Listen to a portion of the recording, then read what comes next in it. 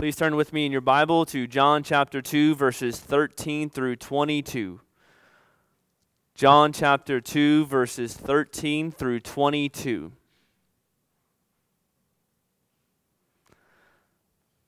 Today we're continuing our Gospel of John sermon series.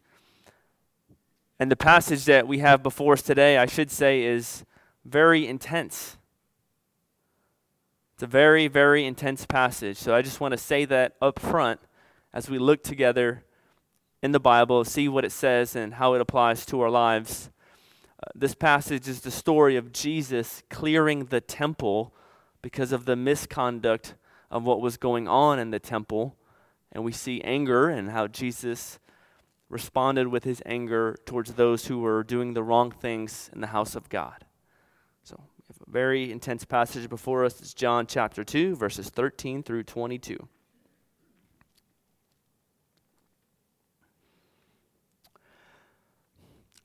Starting in verse 13. The Passover of the Jews was at hand, and Jesus went up to Jerusalem. In the temple, he found those who were selling oxen and sheep and pigeons, and the money changers sitting there. And making a whip of cords, he drove them all out of the temple with the sheep and oxen. And he poured out the coins of the money changers and overturned their tables. And he told those who sold the pigeons, "Take these things away. Do not make my Father's house a house of trade." His disciples remembered that it was written, "Zeal for your house will consume me." Verse 18. So the Jews said to him, "What sign do you show us for doing these things?" Jesus answered them, "Destroy this temple, and in 3 days I will raise it up." The Jews then said, "It has taken 46 years to build this temple, and you'll raise it up in 3 days?" But he was speaking about the temple of his body.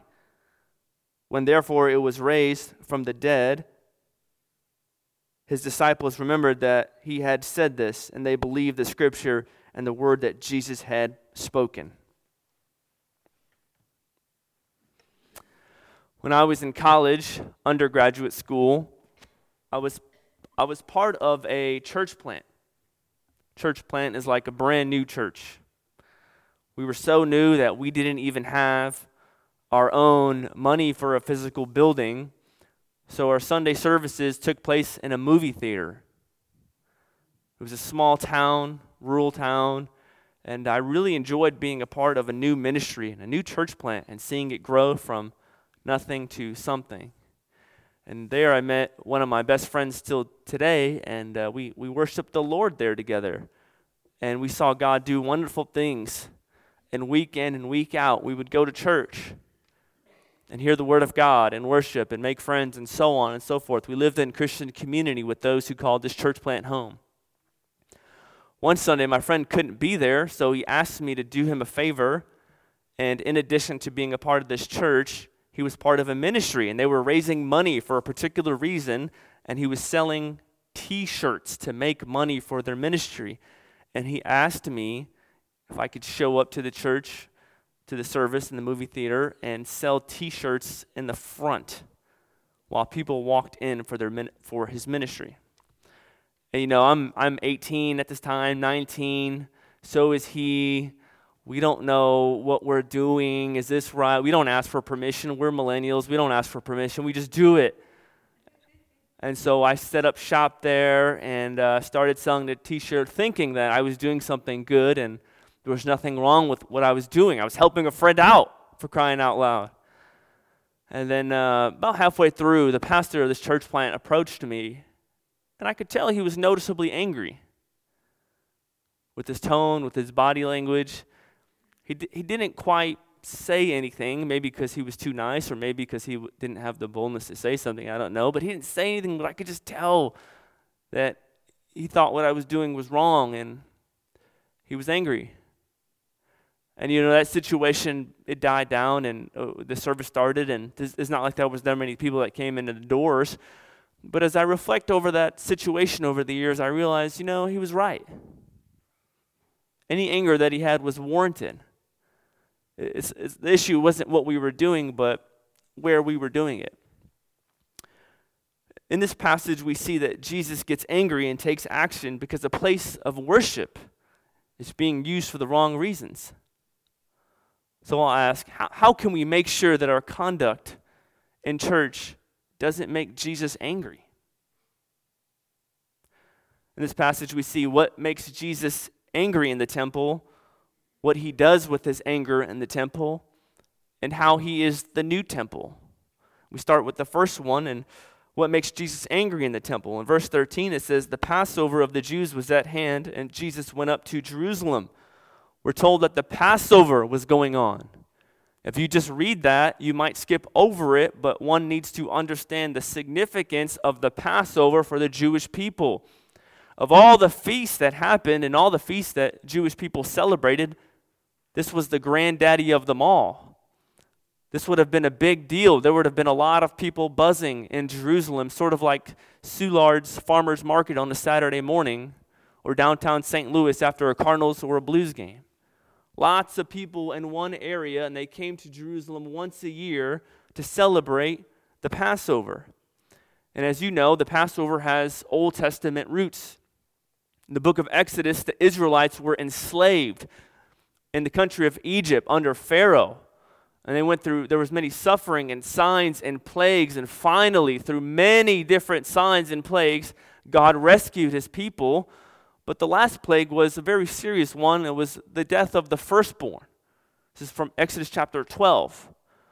And God gave his people instructions, and he said, hey, take a lamb without blemish, get the blood, and put the blood in the appropriate places. If I see you do this, I won't take your firstborn. I'll pass over your house. That's why it's called the Passover. And ultimately, that's to foreshadow Jesus, who's the Lamb of God without blemish, that is to say, without sin, whose blood on the cross is for anyone who would believe in him. And if you believe and trust in him, God's wrath again will pass over you. And so this was a big deal, passed down from generation to generation. Jewish people still celebrate this today. Christians rightly don't celebrate it today because of our understanding of the New Testament and how Jesus fulfills the Passover. So instead of taking 7 or 8 days a week, once a week to celebrate this, we celebrate Jesus every single Sunday. But still then and today, the Passover was a very, very big deal. And Jesus goes up to Jerusalem, probably with his disciples, to celebrate this. Every male over 20 had to attend. Every male over 20 had to pay a temple tax. And what people would do is they'd go up to Jerusalem, pay a temple tax.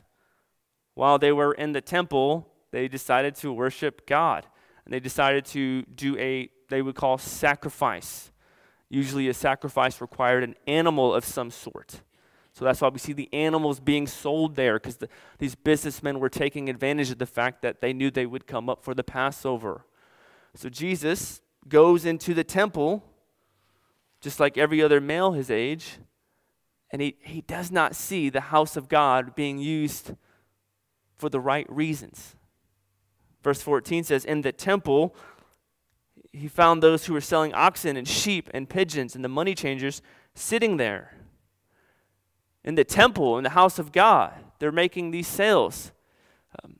The NIV is right when it says temple courts, because this is just right outside of the temple where Gentiles, that is to say non-Jewish people, were allowed to come and worship God. For the temple proper was only allowed for Jewish people to go in. So this is right outside the temple. And the temple, for Jewish people, just studying the context again, was very significant. So the Passover is a very big deal, and the temple was a very big deal. King David wanted to build a temple, but God declined that request because of certain sins that he committed. Then Solomon, his son, had the temple built. That was destroyed during the Babylonian era. In the book of Ezra, the temple was rebuilt, twice the size. And before Jesus came, Herod had renovations done to the temple. So the temple was a very big deal. This is where God would take up residence with his people. It was a symbolic act. It was a place where people would go to worship God, and there was a seriousness about it, a reverence about it. And inside was beautiful, and people there really, really valued the temple. So the fact that there was business going on and money changers and animals being sold and merchants and so on and so forth, that's just an absurd thought. So you could see what sparks Jesus' anger. Notice Jesus doesn't rebuke the businessmen for what they were doing, but where they were doing it. I mentioned college earlier. I ended up graduating college, believe it or not, and 2 degrees in business management, and marketing. And I'm the first to say that business is a good thing, making money is a good thing, sales, coming up with clients, all that is wonderful, and you can add tremendous value to the lives of other people and to the lives of society through being a wise, good businessman. Jesus was not rebuking these guys for what they were doing, but where they were doing it. It was the location. It was the location that was wrong, and that was sparking the anger of Jesus, because in the house of God, in the temple then, in the church now, there should be an element of seriousness. We had our congregational meeting a few weeks ago. Talked about many wonderful things. And in my ending prayer and throughout various conversations, to simplify and to paraphrase, we made a comment about, when the service starts, let's remember that the service starts. The bell rings, prelude, band plays. Once it hits 9 o'clock or 10:20 for the second service, among the people of God, there should be an element of seriousness and reverence to God and to remember our purpose, which is to worship him. For some of you, maybe your issue is not that you are interested in coming to church only to make a buck or two, to sell shirts or to sell sheep or whatever. He drove them all out of the temple with the sheep and oxen. And he poured out the coins of the money changers and overturned their tables. He overturned their tables, putting his hand underneath a table, getting the money and pouring it out. He gets a whip. We shouldn't make too much of the whip. The whip is probably there for the animals. It's hard to ask animals to leave, so he uses a whip. And here, Jesus gets noticeably angry. Angry. We live in a day where a lot of people like to talk about the love of God and the grace of God, which is wonderful and amazing. But here we see a different element or attribute or attitude of Jesus, and that is anger.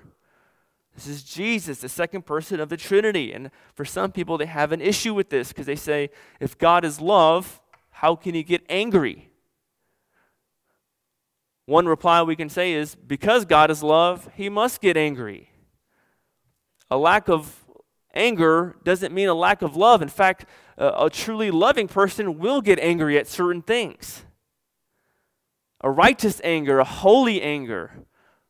Right? So if you're a parent and your kids come home and they say, X, Y, or Z happened to me at school, that should cause an anger within you because you love your children.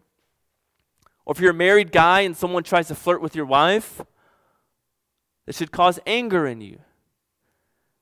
If you're pro-life, the thought of babies being aborted should bother you. If you love your country and you see it going downhill in a certain area, that should cause anger within you, or healthy kind of anger. You feel that way because you love your children, you love your wife, you love your country, you love babies. Anger and love are not incompatible. They go together. Whenever something you love is threatened, a healthy, righteous anger is normal. Now, unrighteous anger is different, right? That's getting angry about petty things or personal offenses. But a holy sort of anger is a healthy sign. Someone who never gets angry might be a sign of someone who's checked out or passive or is not very loving in the first place. So because Jesus loves the temple, because he loves his Father, because he is frustrated that the house of God is being used in the wrong reasons, he must get angry and display a sense of anger. We shouldn't be concerned that he's angry. We should be concerned if he wasn't angry. And he is, and his love gets into action, and he takes action. He doesn't just feel an emotion and do nothing about it, but he moves forward. He sees the house of God being threatened. He sees God's glory being threatened, and he moves forward and he asks these people to leave. He doesn't spiral out of control. He doesn't lose his temper, and most importantly, he never sins. The Bible says he's without sin, but he's noticeably angry and he does something about it. It is possible to be angry and not sin. So a good anger over the things you love is something to cultivate and something to steward properly. As he's driving these folks out, he says to them, "Take these things away. Do not take my Father's house and turn it into a house of trade." That's the ESV. Listen to the NIV. The NIV says, "Get these out of here. Stop turning my Father's house into a market." Strong language. Jesus says, "Stop turning my Father's house." Other places, Jesus teaches his disciples to pray, and he says, "Our Father." Implication by this, when he says, my Father's house, is probably the people he was talking to weren't truly disciples. They truly weren't lovers of God. They truly weren't followers of Yahweh. They were just men trying to make a buck or two. So Jesus clears the temple, and I think we would do right to see the symbolism here. As many scholars argue, the first sign that Jesus commits in the Gospel of John is when he turns water into wine. Some think that this is another sign. There's more going on in this story than simply Jesus getting frustrated that people are using the house of God for the wrong reasons. There's symbolism here. In our day, tradition and symbolism has lost its meaning in some respects. Some of that is good, some of it's bad, right? Tradition and symbolism is good, but back then symbolism was a very big deal. And by ushering these people out of the temple, Jesus was foreshadowing one day that God's people will no longer have to meet in the temple at all. Instead of having to go to a temple, if you're a Christian, God's Holy Spirit lives in you. And the Apostle Paul in the New Testament says that you are the temple of God. That is to say, the Holy Spirit lives in you. Paul also refers to the church as the temple. And no longer is it just a day where only Jewish people can go inside the temple. No, anyone, Jewish or Gentile. Gentile means non-Jewish, rich or poor, black or white, educated or not. Anyone who calls upon the name of Jesus and believes in him, you don't have to go to a religious building of some sort. You can worship him all throughout the week. Whenever you gather with his people, whether it's in a movie theater or a really nice building like this one, God's manifest presence is there. So we don't need to go just to a physical location. Jesus was showing that one day this temple, actually, he mentions another place in the Gospels that it would be destroyed. In Luke and in Mark, and that came true 70 years later after he died and rose from the dead, the temple was destroyed. That was a prophecy and it came true. So Jesus clearing the temple, there's symbolism here that one day he would be the new temple. And one day, the way that people worship him would be differently. In any building, whether it's an elementary school or a movie theater or outside or inside of a nice building, we're no longer confined to a building because God's Holy Spirit lives in us. The disciples remembered verse 17, "Zeal for your house will consume me." John gets the quote, "Zeal for your house will consume me." That's an Old Testament quote. Once again, a New Testament writer is borrowing Old Testament language. 1/3 of the New Testament is literally Old Testament references. So anyone who says the Old Testament doesn't matter doesn't understand the New Testament, doesn't understand the Bible at all. So here, the Apostle John is using Old Testament language from the 69th Psalm. It says that it's a psalm of King David. King David was very devoted to God and very devoted to the temple back then. And as a result, he had many enemies and a lot of people that didn't like him. Similarly to being a Christian today, if you're devoted to God and you're devoted to the church, some people just don't want anything to do with God. They might make fun of you or they might attack you. And here King David was devoting himself to God and his temple and so on and so forth. A different kind of temple. They met in the tent of meeting. And as a result, he was getting a lot of criticism. So John was using that verse from the 69th Psalm to say, yes, that's true of King David, but now it's also true of Jesus, and even more so with Jesus. Look at his zeal. Look at his passion. It says, zeal for my Father's house will consume me. The language of consume me is strong. You get a sense of an all-consuming passion, a singular devotion, one mission, which is to glorify God and be in his temple, to be in his house, to be devoted to him and to his church. One commentator said of Jesus, he says, John portrays Jesus as one who is consumed with passion for God's glory and driven by a desire to remove from his people any obstacles to proper worship. That's what drove Jesus to clear out the temple. A zeal, a passion for God. You could remember Phinehas from the book of Numbers chapter 25. Before they met in a temple, they met in the tent of meeting. And one day, there was a guy and a gal who decided to go to the tent of meeting to commit sexual sin in the tent of meeting. This wasn't I hope we don't get caught kind of deal, but this was a middle finger to God, middle finger to Moses and the Israelites, and they did this unapologetically. As a result, Phinehas, through zeal and passion, got up and he executed both of them on the spot.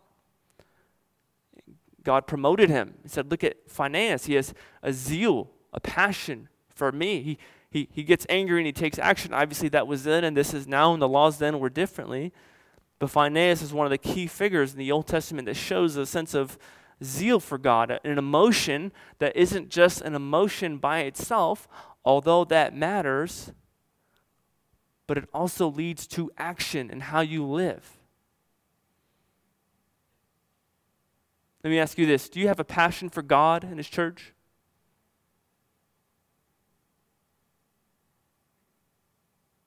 Having a zeal for God and his church isn't, it's less of caring about what the interior design looks like of the building, or trying to control what the church website looks like, or being the one who decides what we eat at the next church potluck, or all those things matter to various degrees, especially what we're going to eat at the next potluck. But there's a lot of little things that we can do or control or organize, which it matters, but that's not the big picture. Ask yourself these questions as a self-evaluation. I've only got 4. Could have had 30, so you're welcome. I'm just going to give you 4.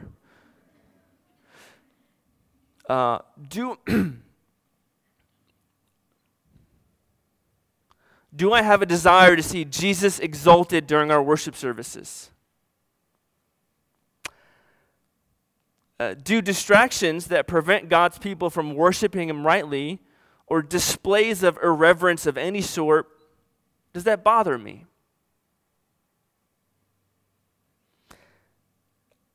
Is my main concern for the church not my personal preferences, but that the gospel is rightly preached? When I visit another church and the Bible is not taught and it feels like a concert or an entertainment service, does that bother me on the inside? If you answered yes to one or all of these, that's a sign of God's working in your life. That there's at least in some measure a passion for God and His church. And Bethesda, I know we're a passionate church. I know we have people here who are dedicated to the house of God and dedicated to the church. Some of you come here a couple times a week. And you're always serving, you're always helping, you're always giving. And you've been doing this here 50, 60, 70 years. And I think I bring a little bit of encouragement, at least to some degree, from maybe being young or having energy. But let me just say, many of you are so encouraging to me. I know as a pastor, a lot of people watch my every move, but I'm observant too, and I'm intuitive too, and I'm watching you too. So if you're going to criticize my tie, I can say what I want about your outfit too. But I watch some of you, and I've been watching you for several months in a loving way, and I see your attendance at Lunch Bunch, your desire to help people in your family, your desire to be here to help with the building, your love for Bethesda, your love for the church. I'm so encouraged by that. I really am. Your zeal is some things aren't just taught, they're caught. And you're helping me grow in passion. So I appreciate that so much. You know, zeal is not just, that's the next generation and I'm this age. No, anyone who's breathing and who's a Christian, this should be something to cultivate, a passion for Him and a passion for the place where we worship. And our zeal here at Bethesda, it takes action as well. You know, we were part of a different denomination for a long time. Things were going well until they weren't. And then there was different views on marriage and different views on Jesus and different views on the Bible.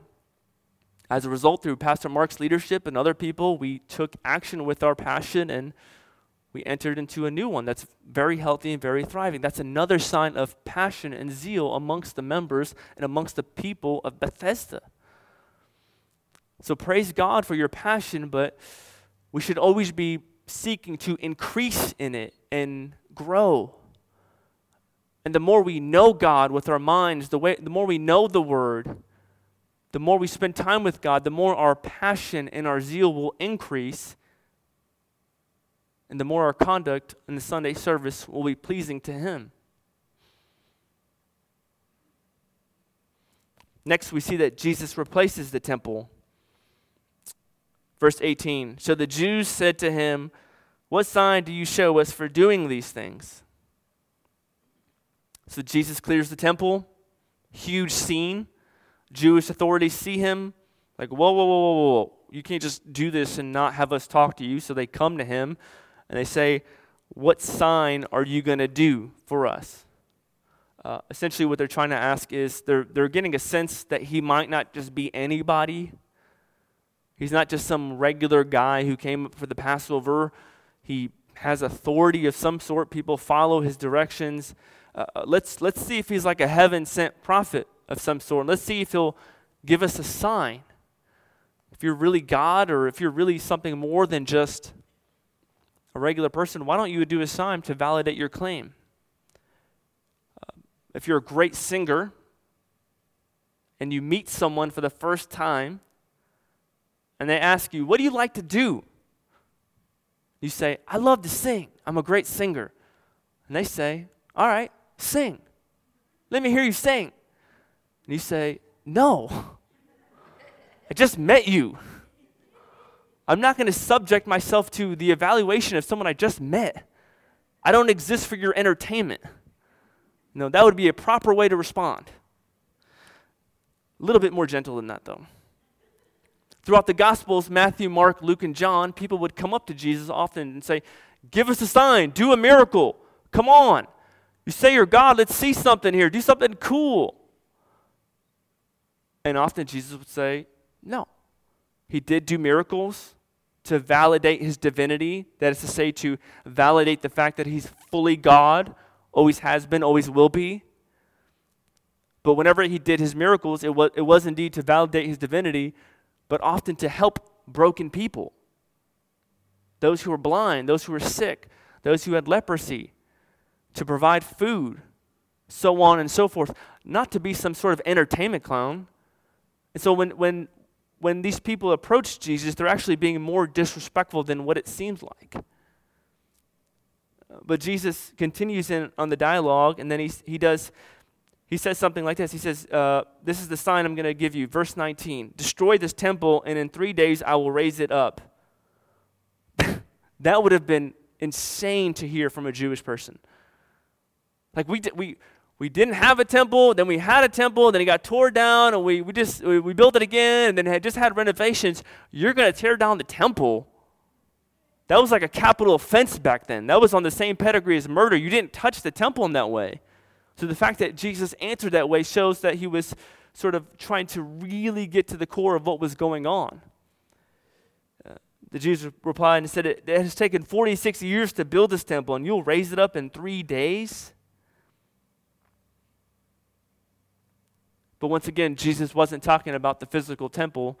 The last 2 verses tells us that he was talking about his body, the temple of his body, that one day he would go to the cross. This was a foreshadowing to what would eventually happen, and that he would go to the cross, die on the cross in our place for our sins, and after 3 days rise from the dead.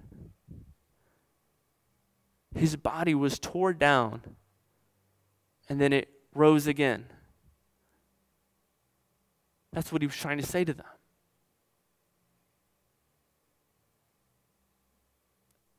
And because of Jesus, we no longer need to celebrate the Passover once a week. We celebrate Jesus every Sunday.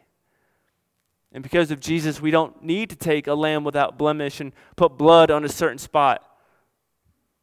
If we believe in him, all our sins are forgiven, past, present, and future.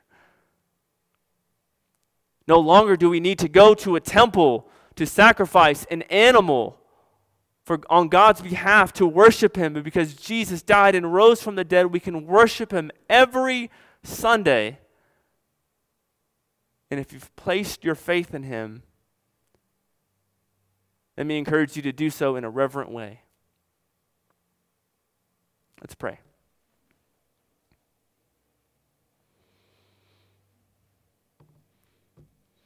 Father, I just thank you so much for the saints of Bethesda.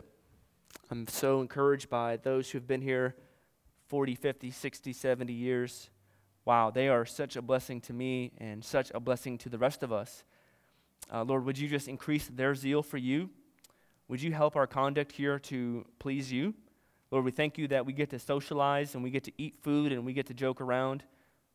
These are gifts from you, and we ask that we would continue to cherish them. But also help us to remember that when the service starts, that you're watching, Lord, and that our conduct really matters to you. And so allow the preaching, allow the worship, allow any aspect of the liturgy.